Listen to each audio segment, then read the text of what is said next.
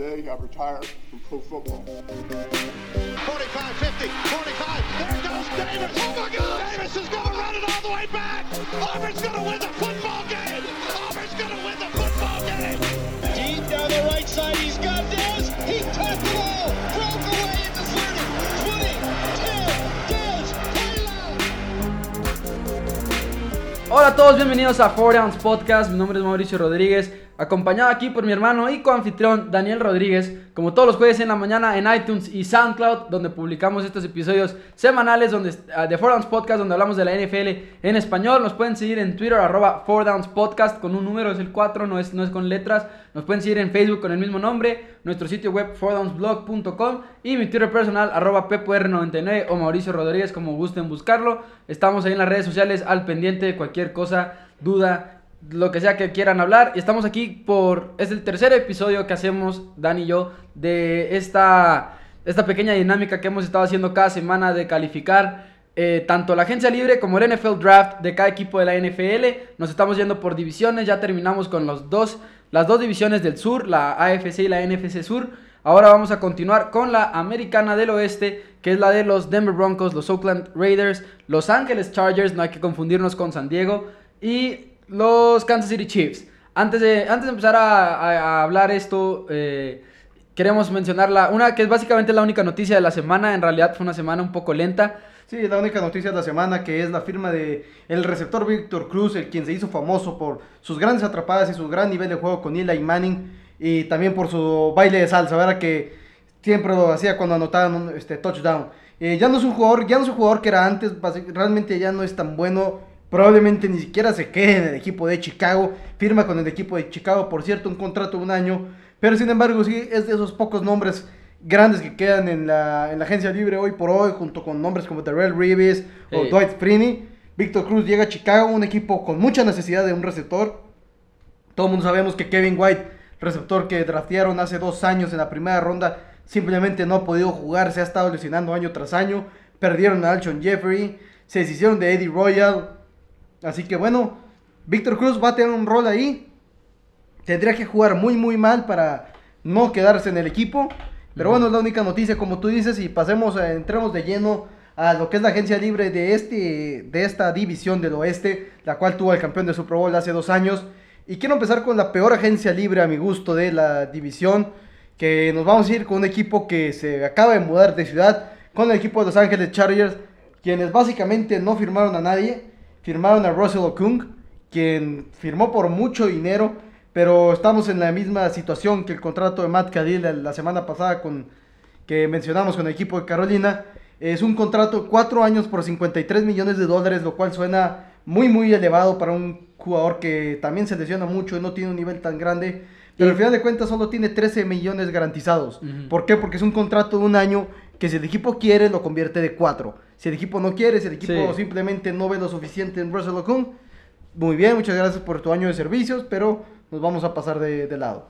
Y Danny Woodhead también lo dejaron ir. La salida de Danny Woodhead es una de las salidas que más les va a poder al equipo. Está bien que estaban preparados para la situación con su gran corredor Melvin Gordon, quien tuvo un gran año el año pasado después de su temporada de novato ser básicamente para el olvido.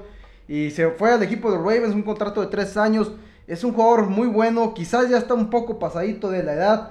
Y no hay que olvidar que viene de una lesión de ligamento cruzado, lo cual es bastante pesado. Y pues ya va a entrar a su 10ª temporada. Ya 10ª temporada para un corredor es mucho, pero quizás hubieran podido haber peleado un poco más ese contrato, porque al final de cuentas, una de las cosas que siempre hay que checar cuando estamos hablando de los equipos, pues tenían un poco de espacio de tope salarial.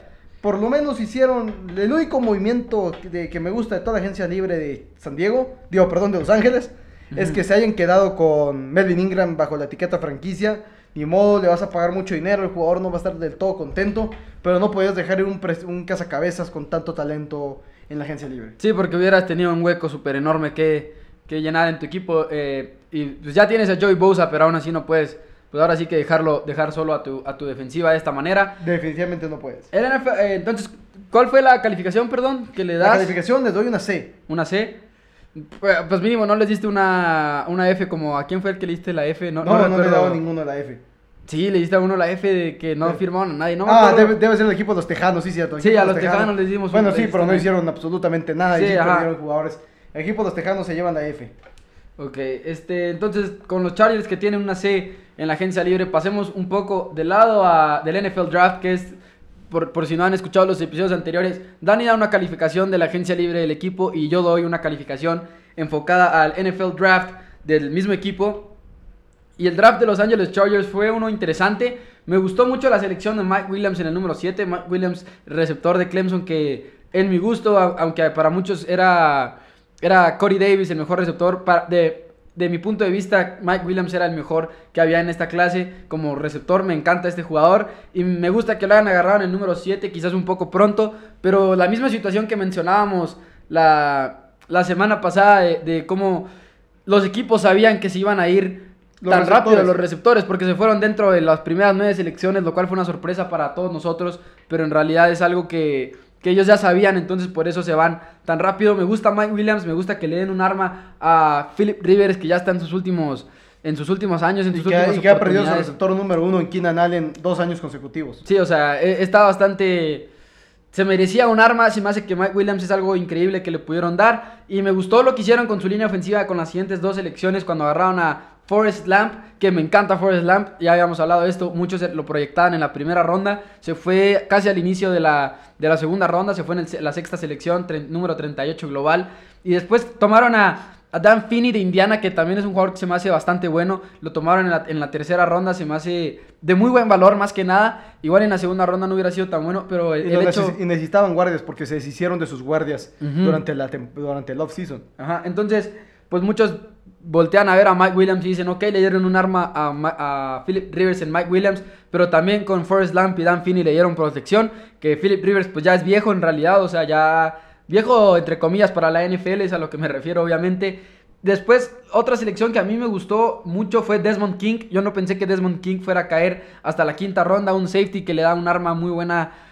Y tomaron a 2 safeties seguidos, de hecho antes tomaron a Rayshon Jenkins de Miami, y me gusta que tenían muy en claro por lo que iban, como que tomaron a 2 guardias ofensivos, tomaron a 2 safeties y tomaron a un tackle también. Con esos corners que tienen los safeties les van a ayudar mucho. Sí, exacto, es algo que tienes que atender. Desmond King me parece un jugador que va a tener un impacto en algún punto de la temporada muy pronto. Me gusta mucho esta selección, más por el hecho de que fue en quinta ronda. Les voy a dar, no se me hace que tengan lo suficiente como para una B, porque en realidad Rayshon Jenkins me da duda. Sam Tebby y Zach Rudolph pues son picks tardíos todos, pero les voy a dar una B. No les quiero dar una B menos porque me gustan mucho Mike Williams, me gusta mucho Forrest Lamp, me gusta mucho Dan Finney y me encanta Desmond King. Así que les voy a dar una B, no se me hace lo suficiente para una B más, pero dejémoslo en una B y buen draft para Los Angeles Chargers. Draft también te ayuda a tener las selecciones tan pronto, ¿verdad? Sí. Pero sí, de todos modos es una buena decisión haberse llevado a Mike Williams porque hiciste tu tarea y sabías que los receptores se iban a ir. Y Forrest Lamp pues te cayó y es muy buena suerte que te caiga uno, para muchos era el jugador de línea ofensiva más seguro de todo el draft. Sí, quizás no es tackle, pero es el más seguro de todo el draft, es el que más se supone que sabes cómo va a jugar en la NFL. Y solo no se fue en la primera ronda porque es un guardia y es muy poco común que un guardia se vaya en la primera ronda de la NFL. Yo creo que el último ejemplo que vimos de eso, no estoy del todo seguro, pero me suena a Zach Martin, que el último ejemplo, el ejemplo más reciente, pero incluso lo comparaban con Zach Martin, que es bastante... Sí, porque todos los centros son más normal que se vayan, pero un guardia es más difícil. Ajá, pero es, como dices tú mucho, dices el centro es el único jugador, aparte del quarterback, que toca el balón todas las jugadas, así que me gusta que les haya caído también con un poco de suerte quizá, pero el draft de Los Angeles Chargers me gusta bastante y les doy una B. Ok, ¿te parece si pasamos con uno de los equipos más contradictorios? Controversiales. Más controversiales de saber cómo les va a ir en esta temporada. Nos vamos a ir con el equipo campeón de hace 2 años, con el equipo de los Denver Broncos, quienes el año pasado tuvieron una agencia libre a mi gusto para el olvido. Fuera de Von Miller no hicieron gran cosa. Sí. Perdieron a jugadores importantes, jugadores que no debieron haber dejado ir, yo opino, ¿verdad? Ahora vamos a iniciar con una de las firmas que es una de las firmas que más ha pasado desapercibida, pero me encantó esta firma. Domota Peco al equipo de los Denver Broncos, un equipo que tuvo muchos problemas la temporada pasada frenando el ataque terrestre, y ahora llevas a un jugador de esos que come espacio por completo, un veterano de 11 temporadas que seguramente no va a poder jugar todos los downs, pero va a poder jugarte tal vez todos los primeros downs sin ningún problema, va a poder entrar en situaciones de segunda y corto, tercera y corto, cuarta y corto. Sí, como situaciones más especializadas. Más especializadas. Pero de mucho impacto, a mi gusto. De mucho impacto, y definitivamente el liderazgo de un jugador de ese calibre, su experiencia le va a ayudar mucho en la defensiva, que acaba de perder a la mente maestra del equipo campeón de los Denver Broncos, Wade Phillips, porque por más que la gente diga que Gary Kubiak ganó ese Super Bowl, Gary Kubiak nomás no lo perdió. Nomás complicó el camino. Nomás complicó el camino, sinceramente nomás lo complicó. Wade Phillips lo mantuvo, John Elway lo armó. Lo que era la parte de Gary Kubiak realmente no hizo gran cosa. El único buen año que tuvo, también tenías a Peyton Manning bajo el centro, quien mandaba muchas de las jugadas, ni siquiera. Sí, exacto, ni siquiera. Buen punto. De las pérdidas, nomás pierdes a Russell Okung, de los jugadores importantes. No va a importarles mucho, aunque la línea ofensiva esté muy golpeada. Ya tienes a su reemplazo en Garrett Bowles del draft, que ahorita más adelante tú vas a hablar de eso. Ahora tienes la salida de Marcus Ware, pero sin embargo es una salida que no es por decisión tuya, es porque el jugador decide retirarse de la NFL. Y por último tienes dos grandes firmas, una que es todavía mejor que la de Domota Peco. Ronald Leary, el ex guardia de los Vaqueros de Dallas, llega un contrato bastante grande con el equipo de los Broncos de 4 años por $35 millones, a diferencia de los que hemos mencionado. Con 20 millones garantizados, es un contrato ya más en serio. Pero y se lo merecía, la verdad, se lo merecía. Es uno de los mejores guardias de la NFL. Y muy joven, está en la 4ª temporada, la gente cree que no fue tan bueno porque quizás no brilla como brilla Zach Martin, pero un gran contrato para uno de los mejores guardias. Y una de las preocupaciones de Ronald Leary son, médicamente sus rodillas dicen que son débiles, pero no creo que, sí le ha molestado y se ha sabido que le ha molestado, pero no creo que sea un impedimento por el cual no debas de tener a un jugador como Ronald Leary en tu línea ofensiva, en tu equipo. Me encantó esta edición de los Denver Broncos y pues como fan de Vaqueros creo que tienen a un muy buen jugador y hasta lo vamos a extrañar en Dallas. Definitivamente se va a extrañar porque no hay que olvidar que fue titular durante toda la temporada pasada, que es cuando la línea ofensiva de Vaqueros retomó su nivel de la temporada de Marco Murray. Que ya llegaremos a ese punto en otro episodio. Y por último, ahora sí la última firma, la firma de Jamal Charles, quien puede ser una gran adición a ese equipo mientras se mantenga sano. Ese es el problema con este equipo, con este jugador, es que se mantenga sano.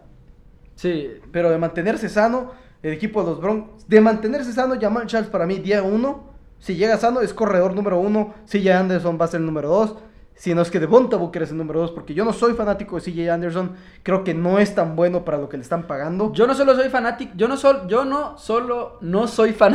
de CJ, sino que soy muy fan de Devonta Booker, así que yo espero que sea el número 2. Que el año pasado nos decepcionó mucho en el momento que se lesiona CJ Anderson, pero veamos qué pueden hacer este trío de corredores.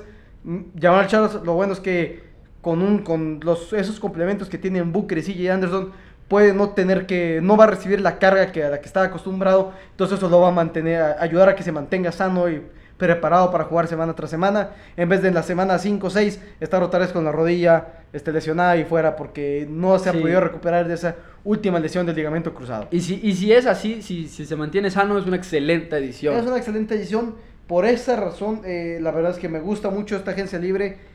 Todavía no voy a decir si se me hace la mejor o la peor o una de las... Bueno, no voy a decir si se me hace la mejor de esta división, pero les voy a dar por lo pronto una calificación de B+, porque creo que trajeron las piezas que necesitaban y no se fueron a gastar en traer un quarterback. A mí también me gustó en la verdad, y me gustó esa madurez del equipo, como tú dices, de no haberse lanzado por un quarterback. Se me hace que habló mucho del equipo, de la filosofía que tienen ahorita con Paxton Lynch y Trevor Seaman. Me agradó bastante. Y pasando, al final de cuentas nomás tienes 12 millones más en cap space. Exacto. Se manejó bien. Los tienes que cuidar. Y pasando al NFL Draft de los Denver Broncos, pues no soy muy fan de esta clase de jugadores que seleccionaron los Broncos de Denver, pero vayámonos pick por pick. Garrett Bowles, que fue la selección número 20 del NFL Draft. Me gusta, no soy fan de Garrett Bowles, el jugador, Pero siendo los Denver Broncos, entiendo que no hay ningún otro tackle.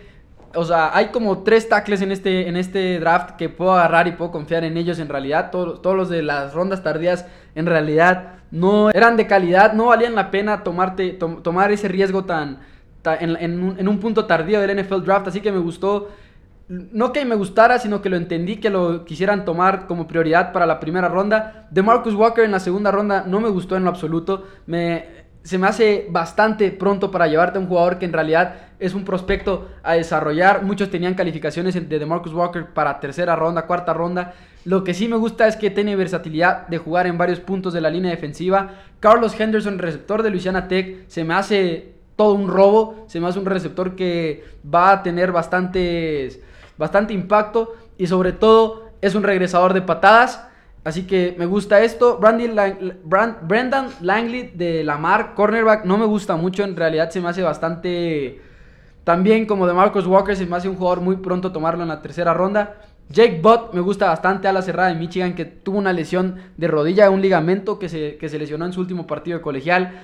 Y por eso cayó tanto, en realidad estaba en la discusión. Si hubiera estado sano, no hubiera estado en la discusión con O.J. Howard para nada, pero hubiera sido un tight end de primer nivel para llevártelo en la primera ronda. Isaiah McKenzie de Georgia, receptor, me gusta, y sobre todo con Isaiah McKenzie y con Carlos Henderson, los 2 receptores que tomaron, y con Jake Butt para un futuro, ya le estás dando armas a tus 2 quarterbacks jóvenes. Sí, que las van a necesitar para terminarse de desarrollar en la NFL. Uh-huh. DeAngelo Henderson puede ser un jugador que se puede llegar a robar un puesto del roster. La verdad la veo un poco difícil, sobre todo con la edición de Jamal Charles. Pero como la edición de Jamal Charles fue después, en el momento del draft me gustó. Tenía sentido como que un pequeño seguro. Y después me gustó mucho el último pick del NFL Draft, al que le llaman el Mr. Irrelevant. Siempre les dan ese jersey y todo. Chad Kelly, quarterback de Ole Miss. Pues no que me fascine la selección, o sea, porque Chad Kelly no es mi quarterback favorito y nunca lo ha sido, pero se me hace que la situación de Denver era una situación en la que tenía sentido tomar un quarterback disponible en el último pick del NFL Draft, en vez de esperarte a la agencia libre de novatos y firmarlo de esa manera y pelearte con otros equipos. Uh-huh. En general, no soy fan de este draft, pero hay ciertas cosas que me gustan mucho, por ejemplo, Jake Butt, como Isaiah McKenzie, Carlos Henderson. Les voy a dar una B- al NFL Draft de los Denver Broncos. Pudo haber sido mejor, pero de todas maneras creo que atendieron necesidades y me gusta. Está bien, se me hace por un lado mucho una B-. Sí, lo que pasa es que yo no incluso soy fanático de la selección de Garrett Bowles en lo absoluto. Creo que no fue el mejor, uh-huh. No era el mejor liniero ofensivo disponible. Y si no es por las selecciones tardías como... Bueno, no tardías porque la tercera ronda no es tardía, pero si no es por Carlos Henderson, por Jake Butt y por Isaiah McKenzie, en realidad les daba una C, pero estas selecciones... Jake Butt puede ser un jugador que en algún punto llegue a ser un robo. Su situación es similar, aunque no del todo, ¿verdad? Como a la de Jalen Smith, por ejemplo, a la de Sidney Jones, que pues todos sabemos que Sidney Jones era una bestia, ¿verdad? Jake Butt en realidad era muy bueno y creo que puede llegar a ser un robo en la NFL. Muy bien, pasemos ahora al penúltimo equipo de esta división. El actual campeón de la división, el equipo de los Kansas City Chiefs, quienes su agencia libre no fue gran cosa, bastante por una callada. sencilla razón. En este momento tienen 2 millones de espacio en el tope salarial, lo cual es muy poco. De hecho, deberían de hacer movimientos para liberar un poco de espacio salarial, porque en el momento de una lesión no van a tener con qué firmar a un jugador que sustituya al lesionado. Así que tenemos equipo de los Chiefs, quienes se quedan, el único jugador de su agencia libre que se quedaron que importa, Eric Berry, quien recibe la etiqueta de franquicia, y después llega a un acuerdo multianual de gran dinero, lo cual es una decisión muy acertada, porque Eric Berry definitivamente lo merecía. Era un contrato de 6 años por $78 millones, convirtiéndolo en el safety mejor pagado de la NFL. Es una base para tu defensiva que no puedes dejar ir. Es una base para tu defensiva que no puedes dejar ir, especialmente con un jugador como Marcus Peters en el perímetro junto a Eric Berry, y también tienes en los cazacabezas a Justin Houston. Entonces te quedas con él. Lamentablemente, por su espacio en el tope salarial, pierdan a Jamal Charles porque deciden cortarlo, porque no le servía ni siquiera una reestructuración de su contrato. Pierden a Nile Davis, quien no ha jugado gran cosa, pero cuando juega se ve bien. El año pasado estuvo de un equipo a otro. Nick Foles, que ojalá no vuelva a jugar en la NFL, aunque ya está con el equipo de las Águilas una vez más. Y por último, pierdas a Dontari Poe, el cual fue una de nuestras firmas favoritas la semana pasada, cuando analizamos a la división del sur de los Falcons. Por lo que no les puedo dar una C, una F, porque no hicieron firmas. Porque el problema es que no tenían con qué hacer las firmas. Entonces la calificación mala sería para decisiones en el pasado de por qué en este momento tú no tienes dinero para gastar. Entonces, por lo que hicieron, me gusta que se hayan quedado con Eric Berry. Les voy a dar una B-, simplemente porque se quedaron con él. Sí. Lamentablemente pierdes a Poe, pero de los dos, de Poe y Eric Berry, creo que decidieron correctamente quedándose con Eric Berry, sí, definitivamente. Y sobre todo, incluso empezó a perder de repente jugadas Dontari Poe por Chris Jones. Chris Jones le empezó a quitar un poco el balón. Chris Jones, quien si ustedes ven mis mock drafts del año pasado, había veces que yo lo daba en el top 15, se me decía un jugador de primer nivel. Se fue en la segunda ronda, si no me equivoco, y fue un titular durante gran parte de la campaña para el equipo de los Chiefs. Exacto, entonces por Chris Jones, en realidad, Dontari Poe perdiste a un excelente jugador, pero tienes algo con el cual lo vas a reemplazar y creo que vale la pena dejarlo ir, sobre todo por la situación complicada que es el tope salarial para los Kansas City Chiefs. Así que aunque les va igual a doler, a calar un poco, tienen algo con qué reemplazarlo y van a estar bien, van a estar bien en esa posición. Van a estar bien, y aparte Dontari Poe es un jugador en una posición que ya está muriendo en la NFL. Es un nose tackle, es un garra nariz, y no es realmente algo muy común hoy por hoy en la NFL. En una NFL que juega la mayor parte del tiempo están jugando en paquetes alternos, con más cornerbacks, en vez de con 4 defensivos secundarios, ya con 5 o hasta 6 secundarios. ¿Por qué? Porque los equipos están lanzando más. Entonces realmente toman una buena decisión. Lamentablemente el tope salarial no los ayuda a tomar otras decisiones, por lo que los dejo en una B-. Sí. Pero no los puedo castigar mucho porque no tenían con qué trabajar. Ajá, en realidad, más bien lo manejaron bien, pero no pudieron hacer mucho, ¿verdad?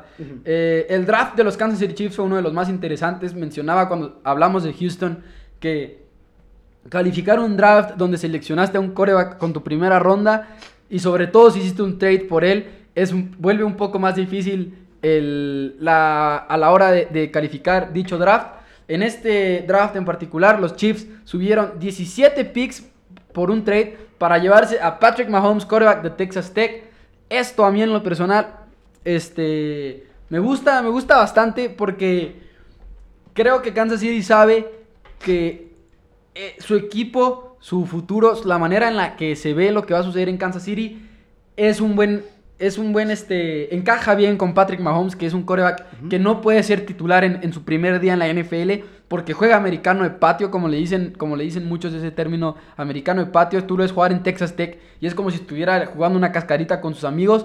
Sí. Pero tiene un brazo increíble, uno de los mejores brazos que hemos visto en el americano, en mi opinión. Entonces me gusta que Patrick Mahomes tenga esta oportunidad de irse a un equipo donde no va a tener que ser titular, donde va a poder desarrollarse, donde va a poder aprender muchas cosas, aprender a jugar bajo el centro. Kansas juega mucho así. Me gusta este tipo de cosas que se ve de parte de Patrick Mahomes. Me gusta cómo encaja en Kansas City. Me gusta esta selección. Después vamos a Tano, no sé cómo se pronuncia este nombre, Tano Pasagnon, defensive end de Villanova. Está muy extraño el nombre, tiene una K, una P, está bastante extraño. Me gusta este jugador. Probablemente va a jugar pues como defensive end, no sé exactamente de qué lado. En realidad es un jugador con mucho talento, que todo el mundo conocía por el talento que tenía, pero de hecho un poco similar, pues obviamente no similar porque pues la posición de quarterback es incomparable con cualquier otra, pero va a tener que tener mucho desarrollo para poder jugar en la NFL. Kareem Hunt en la tercera ronda me encantó, es uno de mis corredores favoritos de este año, de esos que se sabía que se iban a ir en el segundo, tercer día, sí, y que iba a ser un excelente jugador. Y tú sabes que yo soy fanático de que un equipo atienda la posición de corredor en las rondas tardías en vez de las primeras dos. Exacto. Es muy buena selección la de Kareem Hunt. Exacto, y Kareem Hunt se me hace uno de los jugadores así como un poco subestimados por la clase de corredores en la que venía. De hecho, muchos incluso hablaron de la posibilidad de que Kareem Hunt se fuera la temporada pasada y decidió quedarse otro año más. Después tenemos un Chesson, receptor de Michigan, que creo que es un jugador que tiene bastante talento, que no que no lució mucho porque en realidad la ofensiva de Michigan no fue buena la temporada pasada. Jake Long, el quarterback, Speed, no era Jordan Speed, perdón, no era un buen jugador como para hacer brillar a sus compañeros. jugadores, exactamente. Y Leon McQuay en la sexta ronda me parece un muy buen jugador para llevarte tan tarde, un safety que puede ayudar a este equipo como un jugador rotacional más que nada. En general, me gusta este draft de los Kansas City Chiefs. Sin embargo, hay bastantes como volados en mi opinión. Kareem Hunt me encantó. Les voy a dar también, al igual que el equipo pasado, una B menos para este draft para los Kansas City Chiefs. Ahora, una B menos con mucho potencial de convertirse en algo más. Depende de cómo resulte Patrick Mahomes en un futuro. Definitivamente una B menos podría ser lo adecuado. El problema que yo tengo aquí con esta B menos que tú das es que en lo personal, el jugador que se fue en el pick número 27, con el pick que era el equipo de Kansas City, me gusta más que el jugador que ellos se llevaron en el pick número 10. Me gusta más Tre'Davious White, creo que era uno de los mejores cornerbacks de este draft. Si no es que para mí era el segundo mejor, quizás el tercero, y se fue hasta el número 27, y ese es el problema que tengo. Pero atienden las necesidades de receptor, quarterback y corredor, las cuales van a ser de gran importancia en el futuro de un equipo que se está haciendo viejo en esas posiciones, con Jeremy Maclin, Alex Smith y Charcandrick West y Spencer Ware, que son buenos pero no dan ese paso adelante para convertirse realmente en un corredor número 1. Y ahora pasemos al último equipo, un equipo que parecía que iba con todo para los playoffs. Derek Carr, su quarterback, uno de nuestros quarterbacks favoritos de Dani y mío, se lesionó lamentablemente para los Raiders y ahora están buscando venganza en este 2017. ¿Y qué piensas de su agencia libre? Tuvieron firmas como Jared Cook, que creo que es como un poco la más famosa. ¿Qué opinas de toda esta agencia libre? Vamos iniciando con las salidas, las cuales iniciamos con la única realmente importante es la de Latavius Murray. Su corredor de 4 años se va al equipo de Minnesota en un contrato de 3 años por $15 millones. Mucho dinero para un corredor de nivel de Latavius Murray, mucho dinero. Decisión correcta dejarlo ir, número 1. Número 2, no hay otra pérdida. Quizás DJ Hayden, quien sí jugaba bastante, pero bueno, no realmente que tú digas perdiste un super titular. Realmente no hay pérdidas fuertes. Latavius Murray, ¿cómo lo repones? Lo repones trayendo a Marshawn Lynch del retiro y obteniendo un gran contrato con él. Se me hace una buena adición. Se me hace que el equipo de los Seahawks lo regalaron con ese intercambio de picks realmente súper barato. Creo que debieron haber pedido más. Y si no querían los Raiders pagar eso, pues bueno, me quedo con Marshawn Lynch y juega para mí. Porque nomás puedes jugar para mí, se acabó. Entonces me gusta la adición de Marshawn Lynch, quien mejora la posición de Latavius Murray definitivamente. Ahora, tú mencionaste a Jared Cook, quien va a ser el ala cerrada número 1 del equipo iniciando la temporada. Creo que es mejor que el cual ya ellos ya tienen. Ahora nos vamos fácil. Sí. Ahora nos vamos con Clive Crawford y ahora nos vamos con Cordero Patterson en la posición de receptor, el cual va a recuperar su nivel de su inicio de carrera en Minnesota. Necesitan saber ponerle el balón. No es un receptor de tanto talento, es de un talento especial. Es un talento el que tienes que saber darle el balón en el que le quede un solo tacleador enfrente porque se lo puede quitar. Te va a ayudar en los regresos de patadas, lo cual también necesitaban ayuda del equipo de los Raiders. Ese tipo de cosas. Ya con Patterson regresando patadas, King haciendo los punts, tienes realmente una gran dupla en equipos especiales, los cuales son los que cambian el campo, y al cambiar el campo cambias el partido. Realmente es una de las cosas más menospreciadas el equipo de punting. Y es una de las cosas más importantes para llegar al final de un partido. Porque es cuando tú tienes que tomar la decisión en si te conviene jugártela en 4-1 en la yarda 50 o mejor patear y voltear el campo y esperar que tu defensiva sí, con Marquette King. Y Patterson es lo principal que le trae a Oakland su impacto en equipos especiales. Su impacto en equipos especiales, exactamente. Y ahora, hace poco me está diciendo un amigo que lo único que no le gustaba a la agencia libre de los Raiders es que no trajeron un quarterback de primer nivel, a pesar de tener un gran espacio en el tope salarial. El problema que tienes aquí con el equipo de los Raiders es que su espacio en el tope salarial es falso. Sí, ¿Por qué es falso? Porque tienes que darle un contrato a Khalil Mack, le tienes que dar un contrato a Derek Carr. Entonces no puedes comprometerte en un contrato con un jugador como Stephen Gilmore o A.J. Boye de $65 millones en 5 años, cuando le tienes que pagar a tus verdaderos mejores 2 jugadores del equipo en tu quarterback y en tu cazacabezas Khalil Mack. Entonces es un espacio de tope salarial que ni modo, lo vas a cargar porque el próximo año lo vas a necesitar. Exacto, porque no puedes dejar ir ni a Khalil Mack ni a Derek Carr, porque No, definitivamente Oakland, no. que estaba en la nada y que se empezó a levantar en estos años, es principalmente por estos dos jugadores, por Derek Carr del lado de la ofensiva, por Khalil Mack del lado de la defensiva. Una vez lo mencioné en un programa, es uno de esos pocos equipos que dices, ya viene la ofensiva de Raiders, qué genial, porque voy a ver a Derek Carr, y después viene el lado de la defensiva y dices, qué genial, porque voy a ver a Khalil Mack. Es uno de esos pocos equipos en la NFL donde puedes decir eso de ambos lados de la bola. Tienen al mejor defensivo joven, y si no es que el mejor defensivo de toda la NFL actual, y tienen el mejor quarterback joven de la NFL. De cuarta temporada para atrás, tienen de 4 temporadas de experiencia para atrás, es el mejor quarterback joven de toda la NFL. Fácil. No es una pelea que esté ni siquiera cerca, a pesar de que tienes a jugadores como Jameis Winston y Marcus Mariota, pero no, tienes a Derek Carr, que para mí debe de recibir el contrato mejor pagado de la historia de la NFL antes de iniciar la temporada. Sí, exacto. Porque si llega a ganar el Super Bowl este año, el equipo de los Raiders se va a arrepentir de no haberle extendido el contrato. Una pregunta, ¿por qué no mencionaste a Johnny Manziel? Johnny Manziel.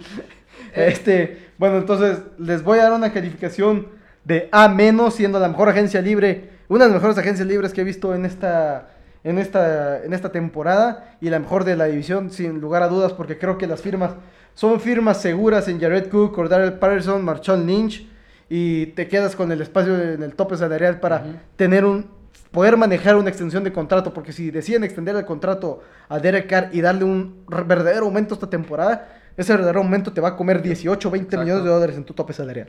Ok, ¿y calificación cuál fue? A-. A-. Para la agencia libre de los Oakland Raiders. La del NFL Draft va a ser un poco más baja. No sé, vamos a hablar un poco de este draft.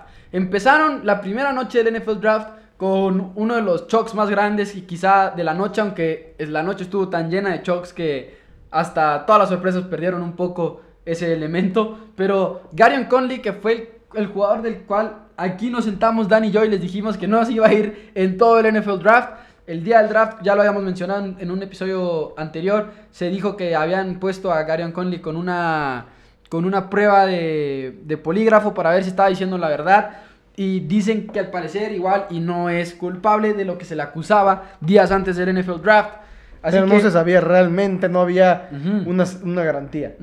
Ahora, a Gareon Conley todavía no le levantan cargos, al parecer está un poco complicada la situación ahí, así que si todo sale bien y si no inculpan a nada a Conley, aunque igual le puede salirle al revés por completo, pero es un poco complicado calificar esta selección por lo polémico que es, así que me voy a ir basado en talento para esta calificación de Gareon Conley. Voy a ignorar la situación en la que se encuentra por este momento, porque puede cambiar mucho al final de cuentas, pero me voy a ir como si no hubiera nada de eso y como si hubieran seleccionado a Gareon Conley con el puro talento. Entonces, en ese caso, me parece una selección muy buena para el número 24, a pesar de que no era de mis cornerbacks favoritos del NFL Draft. Ya en el número 24 me parece mucho sentido tomar a... Y es una posición de necesidad para elegir. Ajá, a Conley. Sí, es una posición que definitivamente tenías que atender siendo los Oakland Raiders. Y también atendieron a la secundaria con su siguiente selección en Obi Melifonwu, que como también mencionamos aquí en Four Downs Podcast, no me hubiera gustado en la primera ronda, pero en la segunda ronda, no solo en la segunda ronda, sino en la segunda ronda tardía, me gusta el pick, no se me hace lo mejor, pero me gusta, y sobre todo ya tienes a una dupla de safeties bastante buena en tu equipo. Eddie Vanderdoes, de defensive tackle de UCLA, me gusta bastante, en realidad es uno de mis picks favoritos en este NFL Draft. Después tenemos línea ofensiva con David Sharp, Markel Lee, agregaron a este linebacker de Wake Forest que me gustó mucho, y teniendo 4 selecciones en la séptima ronda hicieron bastantes adiciones que igual y pueden terminar en el equipo, igual y no, y una selección que creo que puede tener impacto para los Oakland Raiders. Y como jugador rotacional, como banca, no para nada como titular, pero Elijah Wood de North Carolina es un jugador que a mí me gusta bastante en realidad. Es un jugador que creo que... Esos jugadores que si fuera cualquier otro año en el NFL Draft se hubieran podido ir un poco antes, pero por la posición tan cargada que hubo este año, son estos jugadores que caen. Elijah Wood me gusta como jugador rotacional, como jugador que puedes empezar a desarrollar, y... creo que le van a poder... Elijah Hood, perdón, con H, estoy confundiendo, estoy diciendo el nombre del actor del Señor de los Anillos cuando digo Elijah Wood, pero no, es Elijah Hood, perdón. Y creo que es un jugador que le puedes encontrar un rol.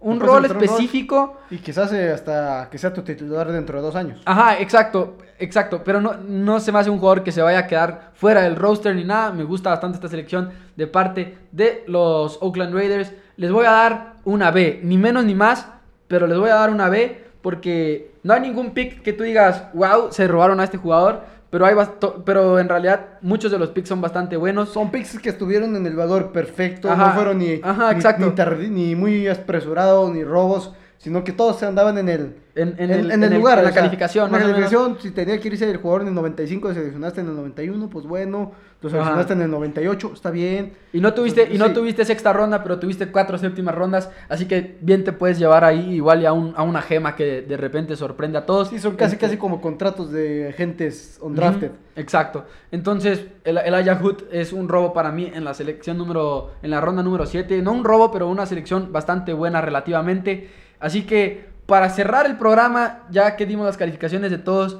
vámonos por el equipo campeón y el equipo sotanero, como lo hemos estado haciendo todos estos episodios. Esta es la tercera edición de nuestras calificaciones por división.